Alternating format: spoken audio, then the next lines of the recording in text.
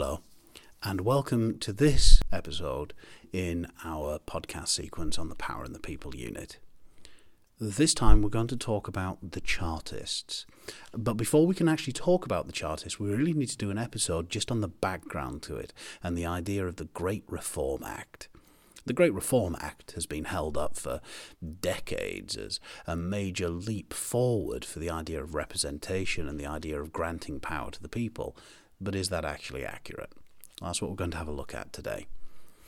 A reminder that the focus in this little sequence of the Power and the People unit, once you get past the civil wars of the 1600s, where the question of the primacy of the monarch, the power of the king, is settled, and is settled pretty finely by chopping the head off the king, once you get past that point, you're then into talking about representation, the idea of who is represented, whose voices are heard, who gets a say. Bubbling away in the background of this period is a tension between two different ideas of government, and this tension is still in play today. Broadly speaking, it's the idea of left-wing versus right-wing, the idea of self-help or the idea of government intervention. Someone who believed in self-help believes that the market can sort itself out. People can pick themselves up by their bootstraps. They can go out and find work. If there is no work in their local area, they can get on their bike and move. People who believe in government intervention believe that people sometimes, through no fault of their own, can find themselves in difficult circumstances, and the government should step in to help them, and also step in to help businesses and communities as required. It is not really our place as historians to judge who is right and who is wrong, but we do need to be aware of the practical impacts of those two schools of thought when we are talking about how people react to certain things in this period.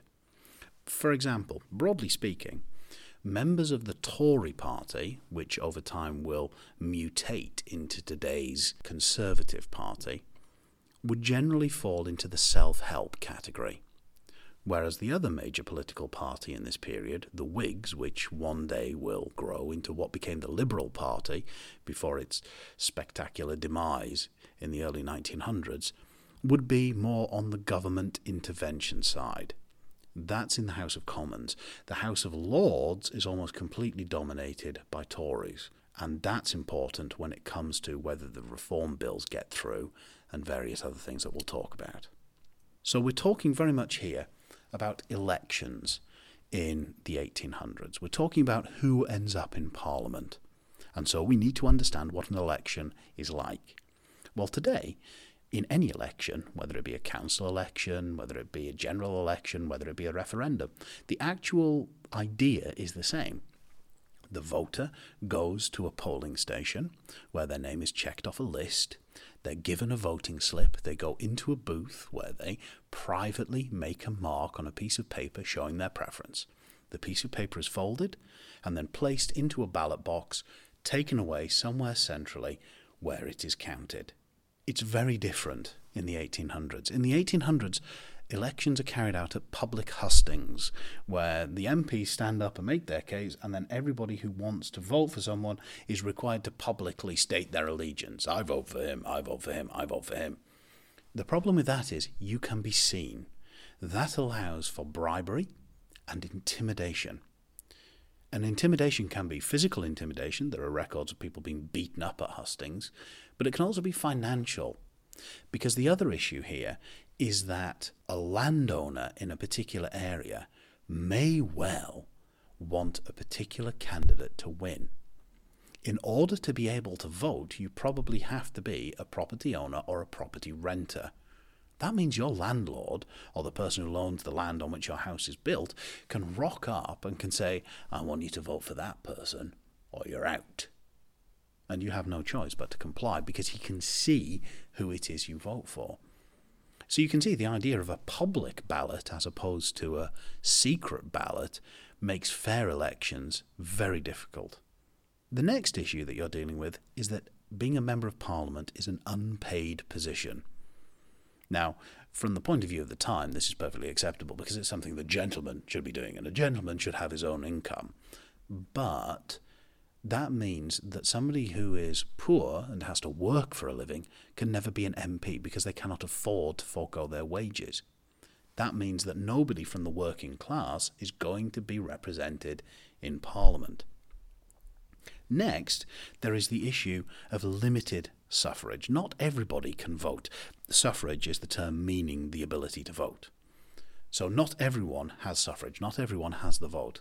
There are property qualifications. You can only vote if you own a property, or if you rent a property over a certain value, or if you have a certain level of earnings. This can be seen in what were called the potwalloper boroughs, where in order to go and vote you had to go and throw your keys into a pot to show that you actually had a door that could lock, you owned some property. The other issue is what's called rotten boroughs. And a rotten borough is exactly what it sounds like. It's a borough that returns a couple of MPs, but it is more or less owned outright by the landowner. How does this happen? Well, the constituency boundaries, the area in which the voters in a given area live, were drawn up a long time ago. They were drawn up before the Industrial Revolution. So these areas, which may once have had a large population of farming folk, are now depopulated because those people have moved to the cities. And so there may be a rotten borough which returns 2 members of Parliament but has no voters. So the landowner can basically just say, I want that person and that person to go, and they go. Or there could be 1 or 2 constituents there who are very easy to intimidate or persuade or bribe or simply ask to vote the way you want them to. Meanwhile, the cities, which have suddenly grown due to the industry, have no MPs, because when the boundaries were drawn up, those places did not exist at all. Once again, you can see here that it is the working classes, the poor, who are being disenfranchised, who are being robbed of their opportunity to be represented. And this is one of the things that's driving dissatisfaction and disquiet with the current electoral system. It all comes to a head somewhat with Peterloo. And Peterloo is a name given to the massacre at St. Peter's Field in Manchester. Approximately 100,000 men, women and children, mainly drawn from the working class, have gathered together to protest about their lack of representation. They've gathered to hear a man called Henry Hunt speak. Henry Hunt is known as the orator, for he gives fantastic speeches. The magistrates are frightened of the side of the crowd. The magistrates of Manchester want to break the crowd up, and they have an excuse. There is a warrant out for the arrest of Henry Hunt. So they contact the local militia and they ask them to go in and arrest him. The problem is the militia have been drinking.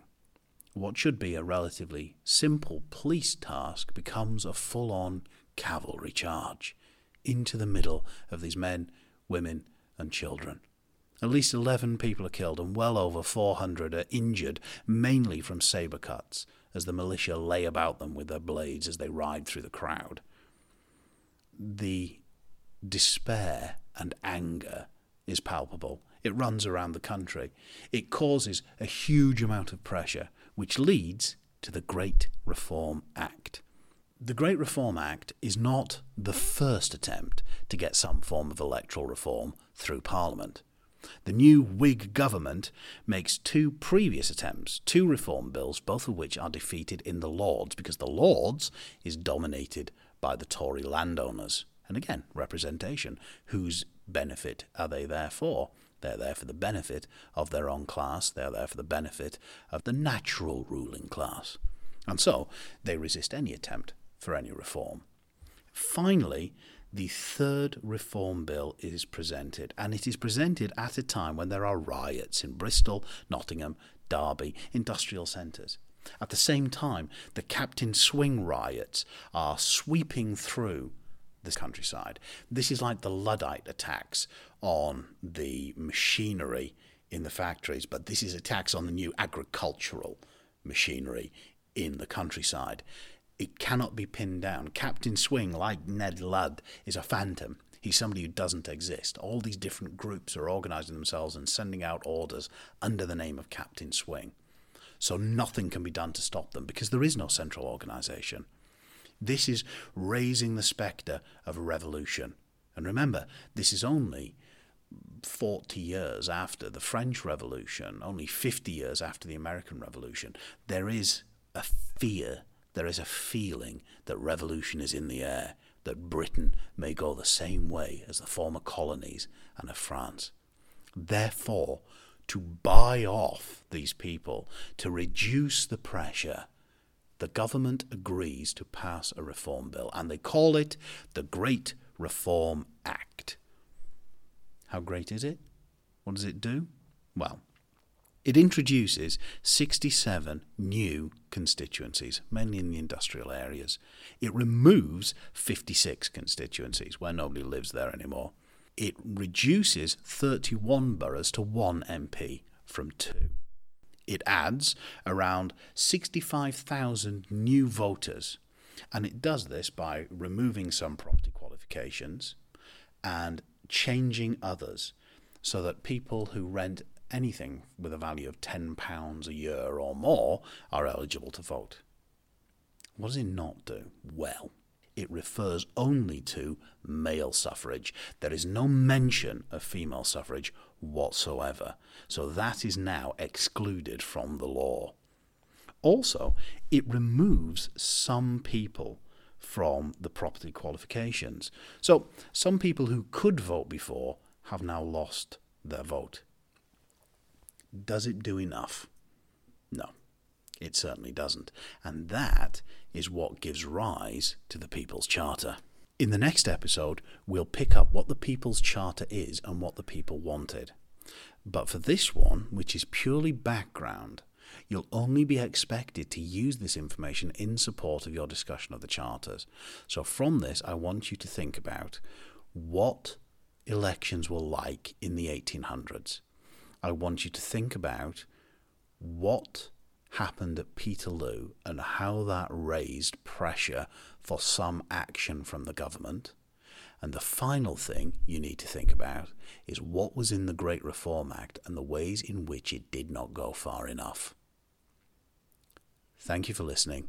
Good luck in your exams.